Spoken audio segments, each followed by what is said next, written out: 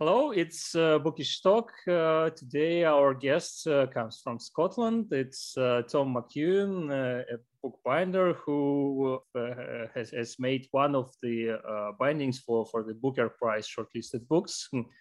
Hello, Tom. Hello, how are you doing?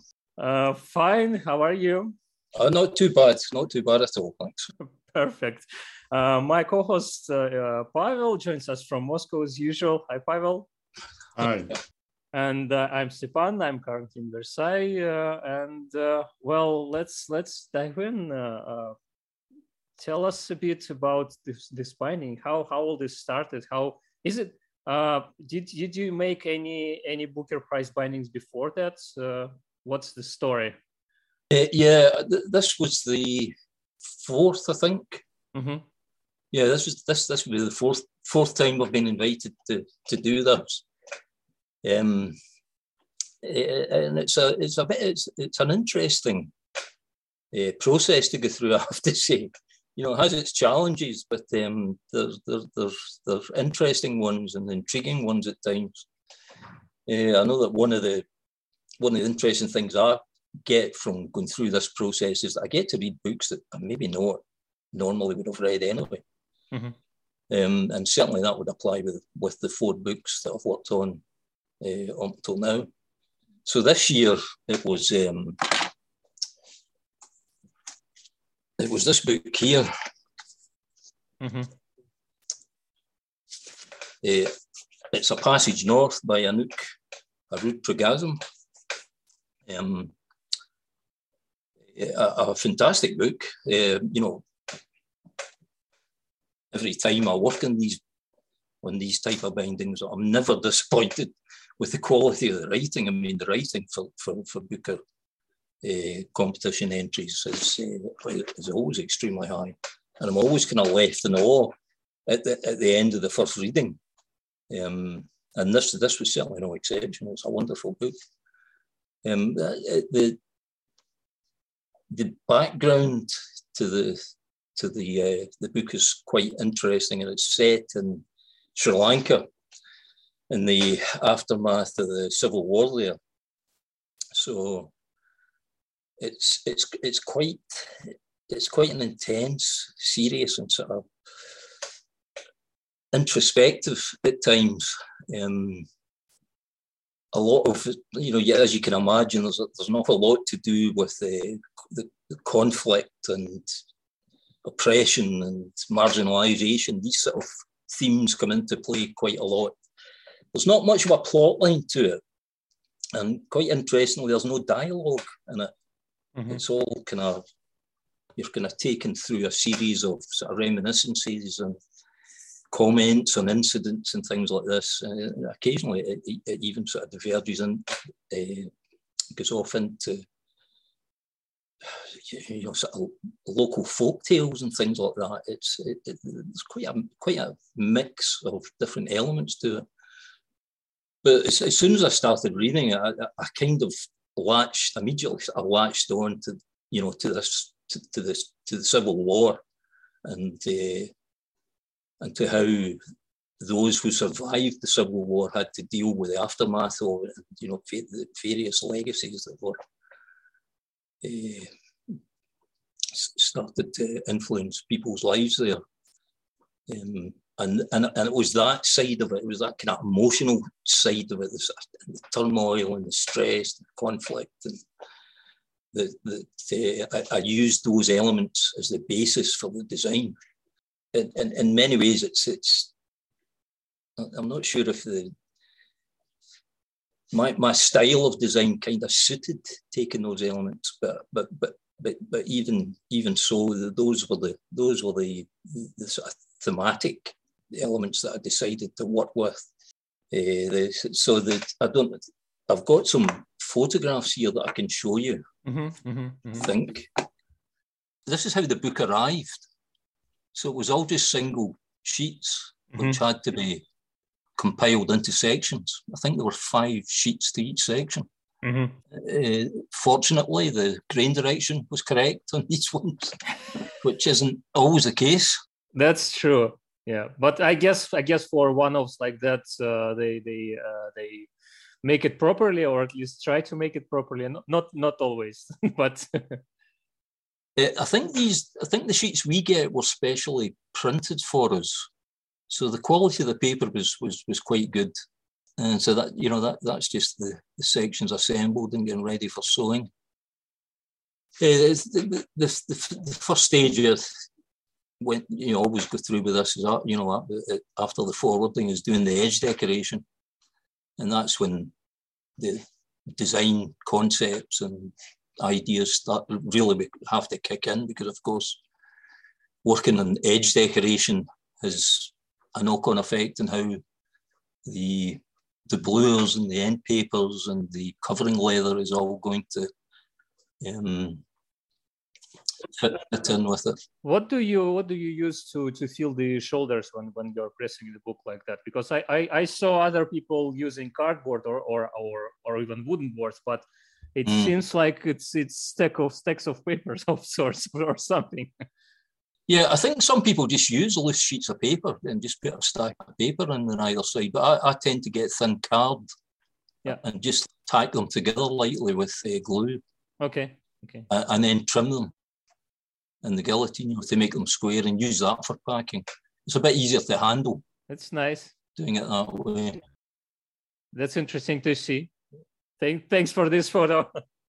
So did I get this right? You don't start with a design. You work out the design in process. So you start with the edges without really having an overall design. Certainly by this stage, by the time I'm ready to do the edge decoration, I have some design worked out.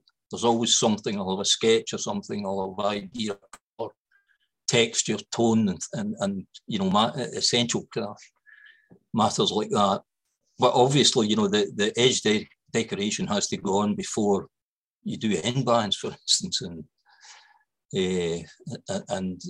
it's there as well before the covering leather and the blues are put on.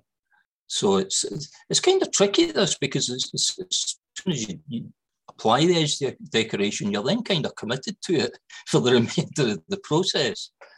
And very often when I'm working on design bindings, I like to keep some flexibility. I'm always open to changing direction, maybe even altering maybe not the essential design, but elements within that design. So I generally do have sketches. The edges are, first of all, scraped down to a very fine finish. And you can see there the nice smooth finish that I get in the edge there. You almost get a reflection from the smooth. Yes. Yeah. Yes. Very satisfying. Yeah. If you can, it's almost mirror-like if you keep at it. But there's some of the decoration that's been applied to that edge.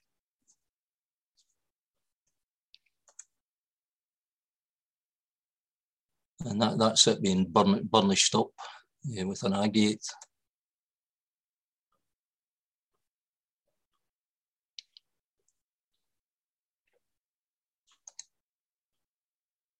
So this is it's acrylic ink,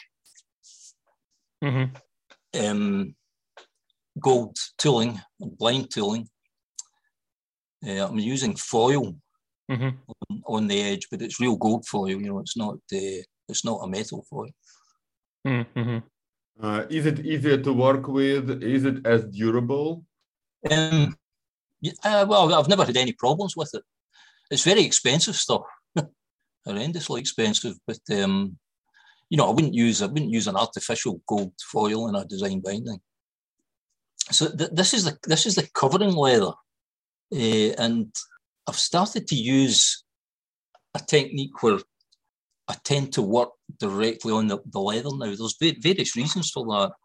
I always start with a natural goat skin when I'm working on these bindings, so it hasn't been dyed. It's just a natural colour of the leather, and I never use tannery dyed leather now. I always dye my own leather, because it's, if you think about it, it's such a big restriction to have to rely on the colours and the tones that you're going to get from your leather supplier. they certainly don't have an infinite range of colours.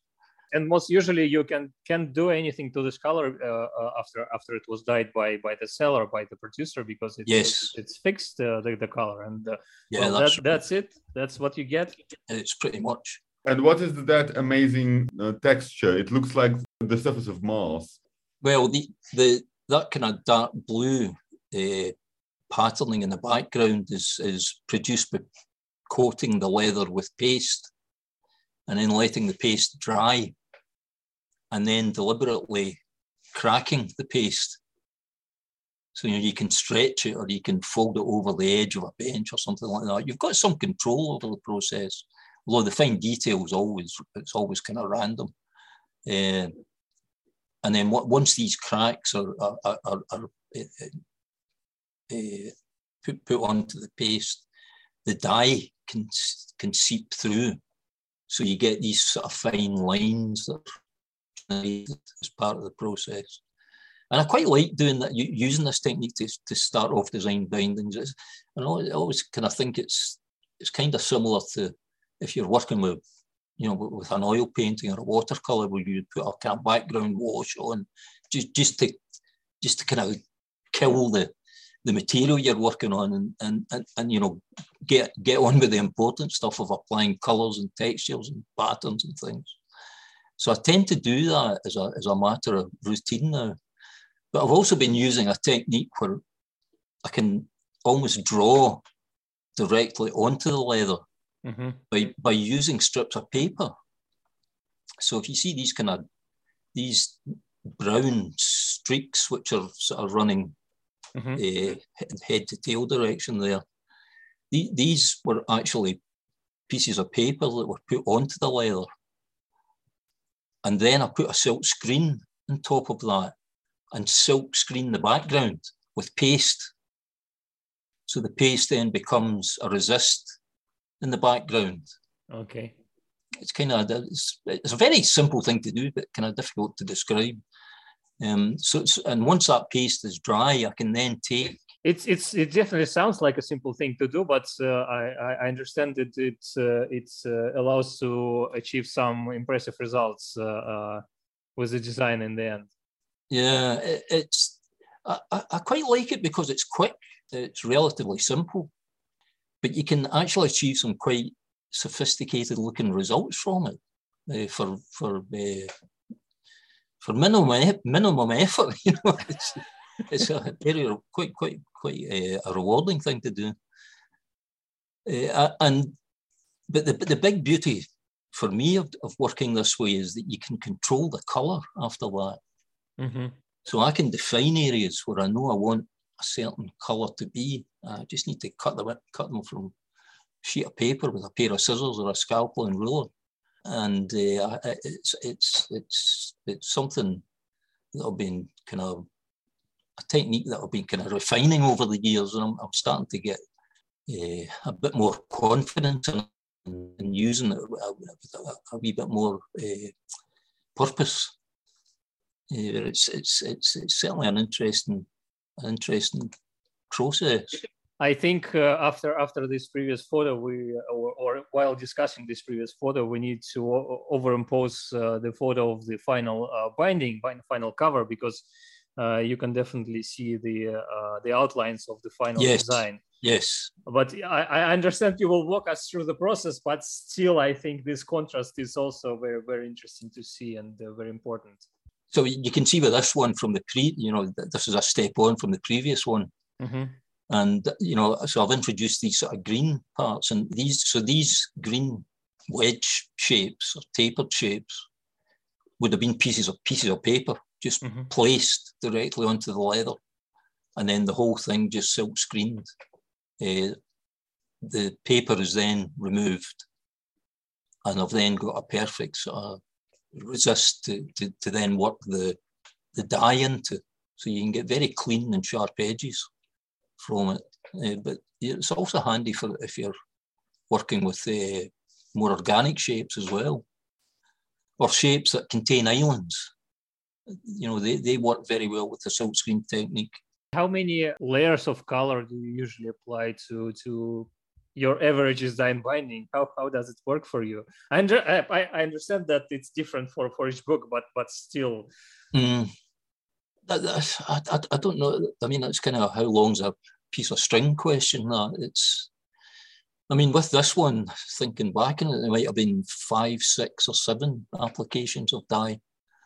And then as I sort of get to near the end of the process, I'm even applying dye with a brush to certain areas. So the process kind of continues from here until the book's finished.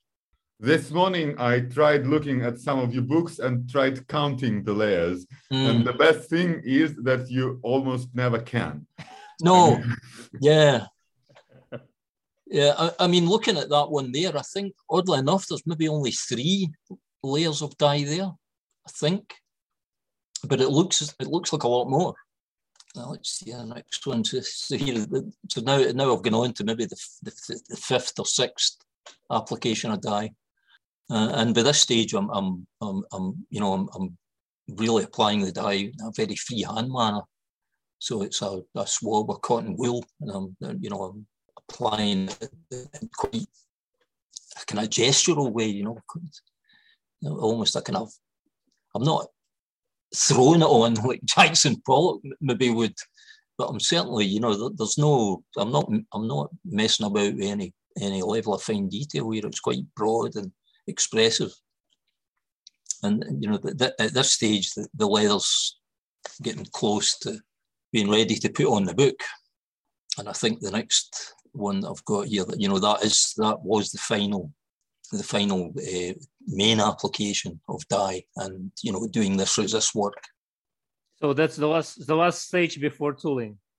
So how long does this first stage, working with leather, getting it painted and silk printed and everything, how long does that take?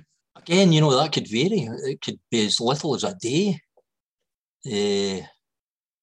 or it could be a week. I think with this one, I probably spent maybe 3 or 4 days going through these cycles of applying paste and then dye and then taking the paste off. I use a hairdryer to speed the process up so that, I'm not hanging about too long to wait for the leather to dry. If I was letting the leather dry naturally, it would be a very long process, probably have to be left overnight. But I've found using a hairdryer, as long as you use it quite gently, you can have one application of dye on. You can then remove the dye by soaking it. And then half an hour later, you're ready to go again if you use a hairdryer just to gently dry the leather off. I guess it's important not to set it on too hot, the hairdryer. No, just yes. To use the airflow to allow water to evaporate and then move away from the surface. Yeah, absolutely. I keep it. And how big can you go with silk printing? How big? Yeah. Can you make like really big heights with that? Yeah, I mean the silk screens that I use are quite small. They're about A4 in size maybe. So I would actually have to do 2 prints to cover that full piece of leather. But I could easily make a bigger frame. I mean, I just make these silk screens up on my own. I don't mind. In fact, I can see one of them if you like. So that's all it is there. Mm-hmm. It's just a wooden frame with the silk screen mesh just stapled onto the back. So it's very low tech. It's very easy to do. So that's the leather ready to go in the book at that stage. So that's actually the blue organ down there. I think if you just give me a minute, I think I'm maybe out of sequence here a wee bit.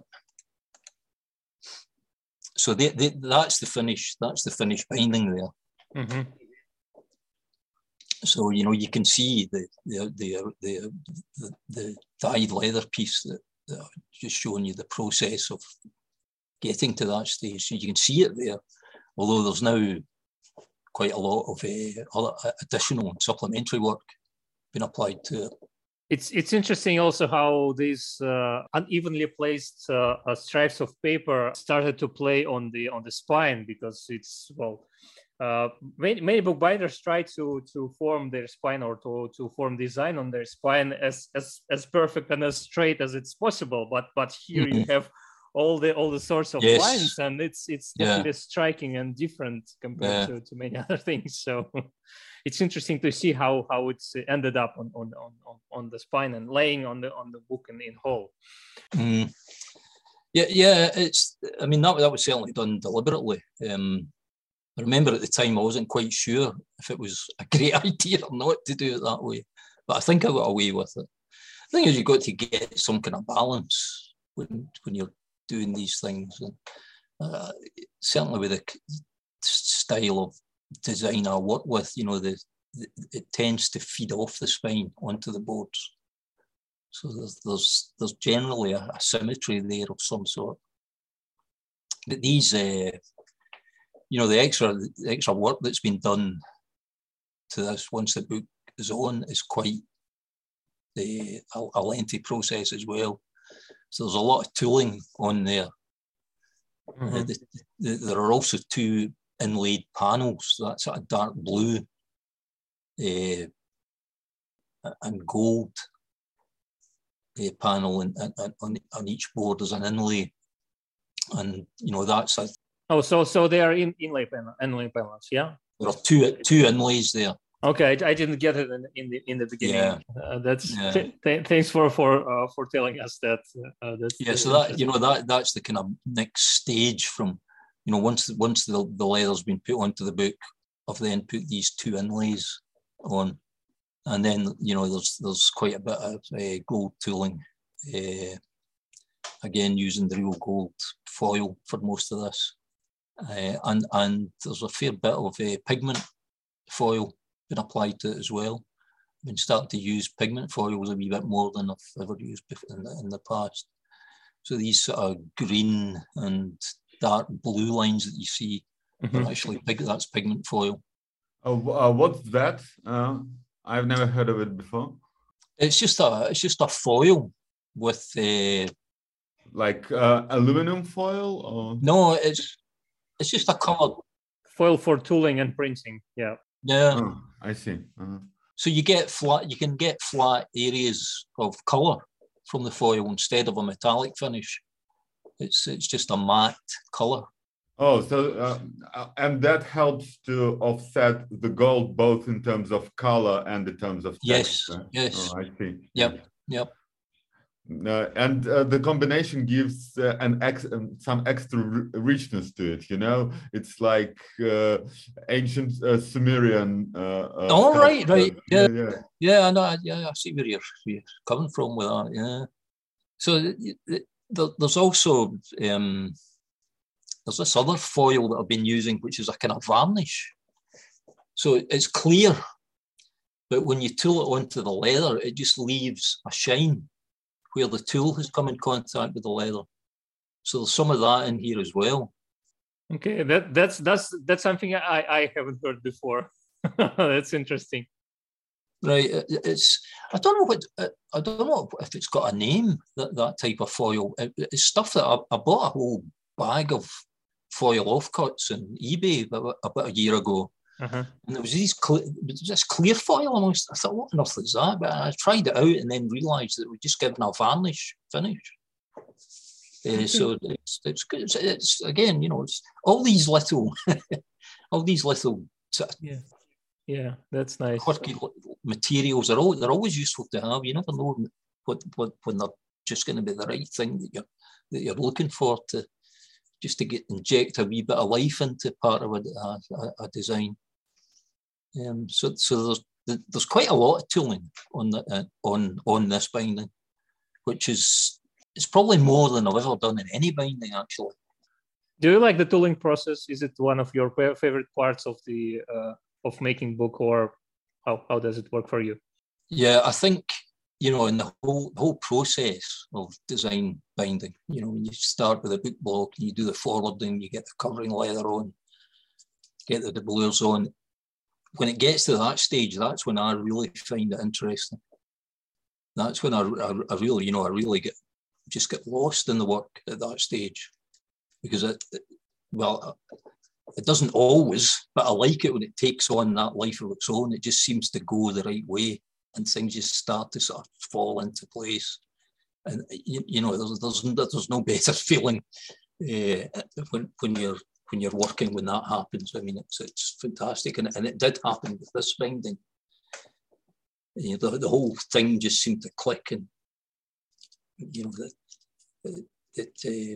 there was no trauma involved for me in this binding. It was a joy to do. Actually, I really enjoyed it, and it went quite quickly. I think I had this finished in 3 weeks. Okay. And I had it sent away a week before the deadline. That's something we're not used to hear when discussing Booker bindings, because everyone tells us how it's hard to fit in within the time margins, and that they usually want more time, but well, it's not possible with Booker prize bindings. But yeah. I mean, it doesn't always happen that way with me, I can assure you. But this year it did. It all went very well. Finding sort of design concept was quite a natural sort of process, and the actual execution of the binding went well. And as I say, when I got to this final stage, I'm starting to be a bit more expressive. Actually, I always find that when I'm working on a design binding that's going well like that, it's a kind of difficult thing to describe, but I always seem to reach a point where I'm not even thinking about the design. I'm just working on it, and it just happens. And that did happen with this binding. I guess that's not really helpful for other people who are studying bookbinding or trying to make design bindings, because how do you achieve that state? But then I guess if you finally feel that you achieved that state, that tell you something. It's. You know how drawing teachers always say when to stop, when you see it's enough. I mean. Which is what I really wanted to ask. So I keep looking at it and I keep thinking, when did you know that it's this is it, that it's finished? Do you work all over the surface with those lines, or was it you start in one region, then this, and then you finish in the middle, and I don't know, like this particular line was the finishing touch? Do you remember how it all came together? No, because it's really difficult to dismantle. I can't see where you started, where you ended, even though they intersect. They are all sort of independent of each other. Yeah, I mean, that's a very good point and a good question, and it's not an easy one to answer. But I just know when I'm at the end, I know that when I get to the point where if I add anything else, it's not contributing. You get to a stage where even just 1, 2, 3 other pieces of tooling, they're not actually adding anything to it. They're not enhancing anything. In fact, they may even be starting to detract from the design. So and so I'm always conscious that I've got to look out for that moment and be aware that it's there, because the danger of this approach that I take is that you do go too far, and you could go so far that you could very easily kill the design.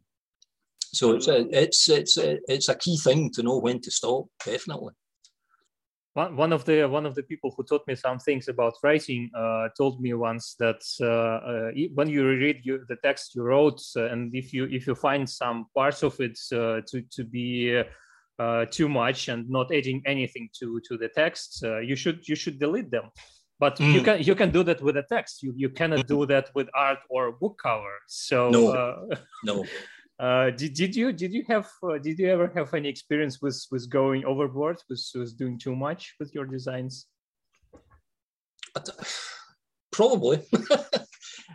I mean, again, I think some of this comes down to personal taste, and it wouldn't surprise me if someone commented on this particular binding that I maybe had gone a bit too far.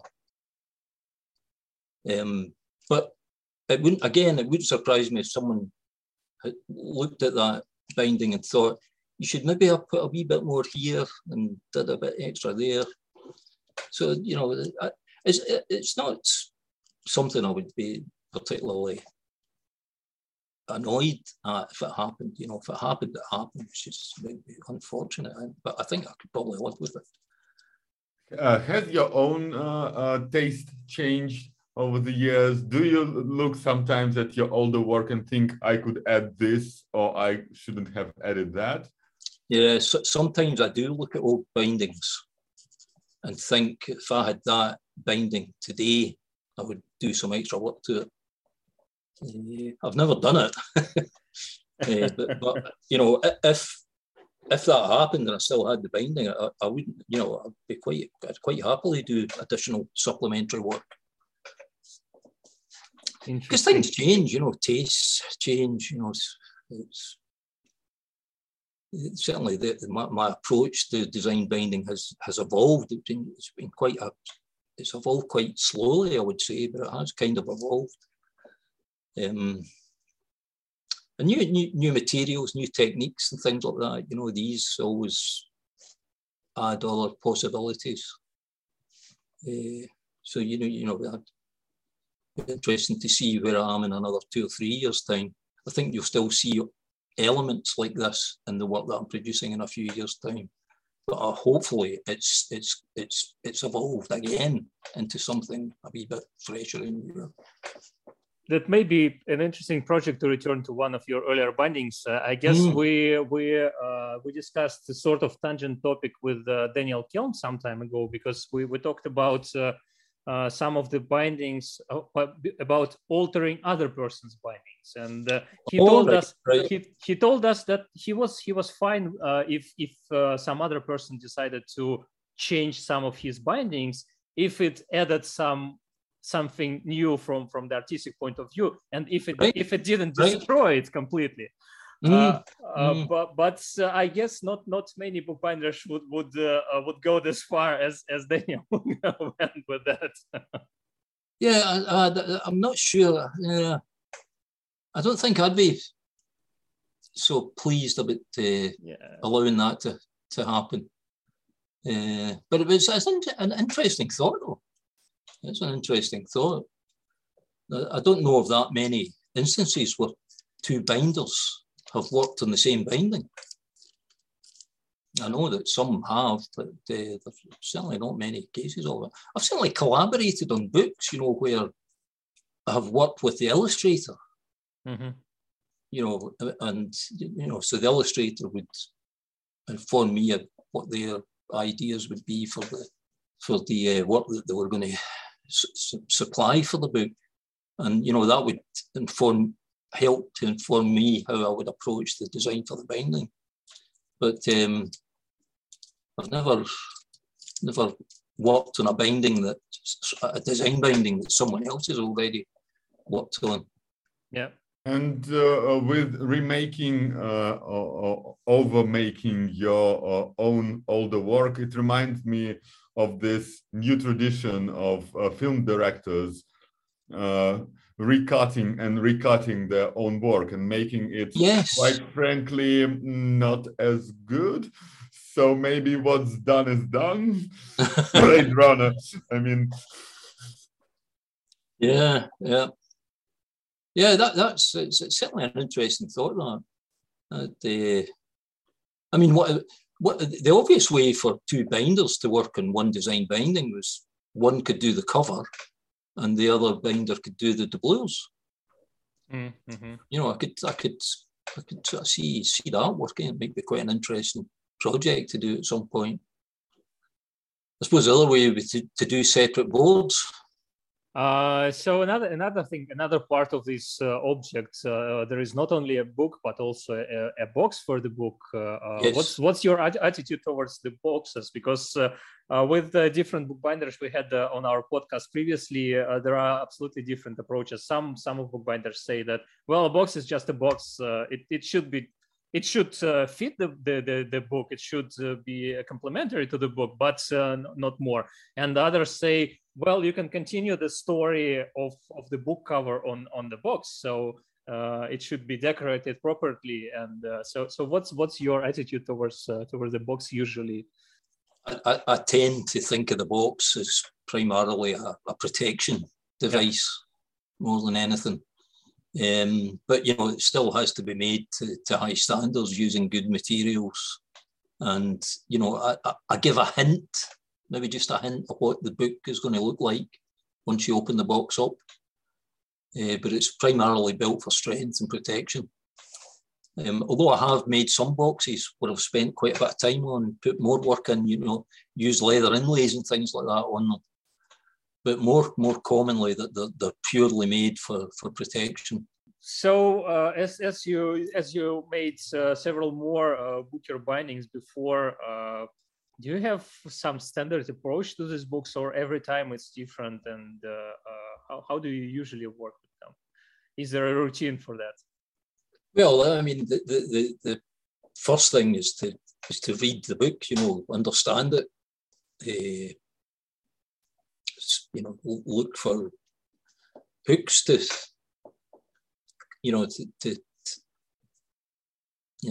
get some pointers as to where your design concept is going to go. And so, the first thing I'll do is read the book. I'll take notes. I'll often look into the background of the writer as well, if it can be done. With this particular book, because the Sri Lankan Civil War played such an important role in the book, I did actually do a bit of research into that. I felt I really had to understand what that war was about. How it came about, how it was resolved. Although it wasn't. I think there are even difficulties today, although obviously nothing like what they were back. I think there was was it 2009? I think the war ended. Mm-hmm. But at first I thought I knew something about that war, but when I looked into it, I didn't really. So there's always a lot of background research that I end up doing when I'm working on a design binding. This one was no exception. So I read the book, and when I read these books first time, I'm not reading them as the way a normal reader would read a book. I'm looking at them. I'm examining the book in a kind of different way. I've got designers or an artist's eye on when I'm reading them. But with this one, I'd also discovered that there was an audio book, so I could listen and work on it at the same time as well. And I've since reread the book as entertainment as much as anything. And each of these were quite different experiences. It's quite interesting. But that's generally the first thing is definitely to read the book. I don't think you could work in a design binding without having a good thorough understanding of what the book is about. Often though, in general, if I'm working on a design binding, the illustrations often have to be looked at carefully as well. You certainly want to avoid clashing with any sort of design elements in the illustrations. You don't want to interfere with that in any way. I certainly would, with the design of the binding. So illustrations do play a part. Something, again, I'm always very conscious of when I'm working with design bindings, that they're very much the kind of the end process of creating a book. And there's a lot of craft and artistic input there already. You know, think of the work the writer's already done. Then, you know, some books' illustrations are the more important part of the book. The typography, you know, the print work that's going into producing, paper making, print making. You know, it's very. I'm always conscious that it's a kind of collaborative process, but it's one where everyone works on their own on it, and the binding is the kind of final part of that. There is something we discussed with Mark Ockram when we talked to him about his Booker Prize binding for this year. That there is a huge difference between making a binding for a book that you read years ago and with which you sort of lived your life already, and making a design binding for a book that just appeared and you are reading for the first time and you know nothing about its background, the background of its author, the background of its story, anything like that. So how is it for you? What do you like the experience of making a design binding for a book that you never heard about before? And yeah, I do, but I probably only get that experience with the book. Most other bindings I work on, I'll look for the book and I identify a book that I think would be a good candidate for me to work on. So I mean, in over the last 18 months, I've been working on books by a Scottish writer called Fiona MacLeod, who worked in the, you know, we're going back to this, it's not quite the Art Nouveau style, it was more that sort of Celtic revival that happened certainly here in the UK and Ireland in the sort of late 1800s and the early 1900s. So Fiona MacLeod was actually a man, it was a pen name that the writer William Sharp used. So, you know, the interesting thing for me researching that element was that the books were often printed by good publishers. So, you know, Mosher, the American publisher, you know, they were renowned for the quality of their print work. So that there's quite a few of these books were published by Mosher. And there were some Scottish publishers who published, you know, produced these books in beautiful editions, you know, in nice handmade paper and, you know, beautifully letterpress printed. So I kind of sucked into to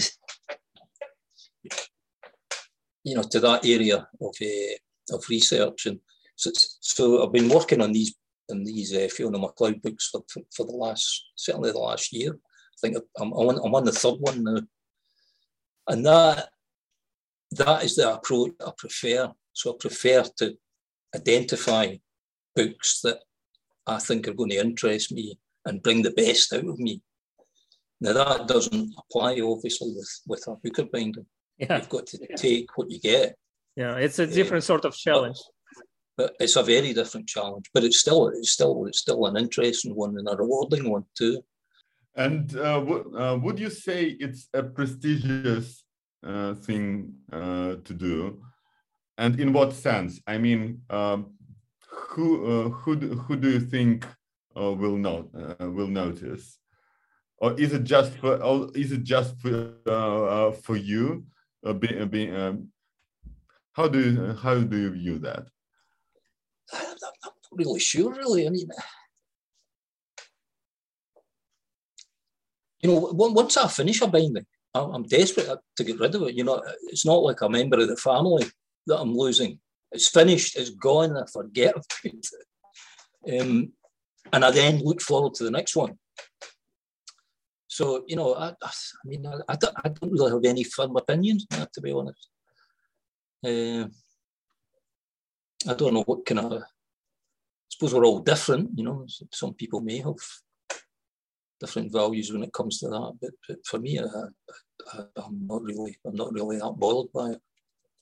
And will the book eventually go to Sri Lanka? I'm not sure where the author lives. But he will have the book by now, I would think. So maybe it will. Yeah, maybe it will. I mean, normally there's, you know, in a normal year, there's generally an exhibition of these bindings put on somewhere in London, generally. Mm-hmm. I don't think that happened this year, not as far as I know. I think that all the bindings went to the authors at the awards night, as far as I know, anyway. I mean, it's a nice thought. Are your books already all over the world? There's some in America, some through Europe, some in the UK. You know, it's always the usual mix of private and public collections. So, yeah, America, Europe, and the UK have got a reasonable selection of bindings and collections. And now possibly Sri Lanka? Possibly Sri Lanka, yeah. I'll tick off another continent. We'll see. That would be an interesting challenge, to sell a book to every country in the world. Especially as the list changes almost every year. In 2 or 3 years, Bougainville is joining the list. That won't be easy. Yeah.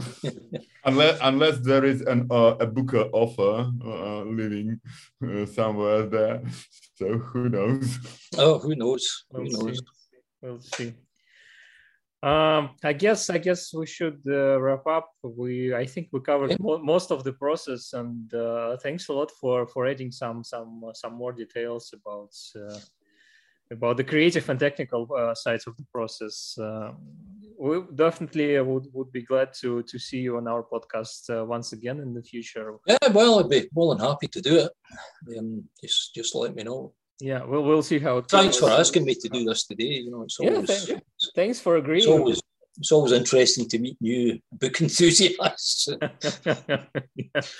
Yeah, thanks. Just thanks to talk about books with anyone's always interesting. Yeah.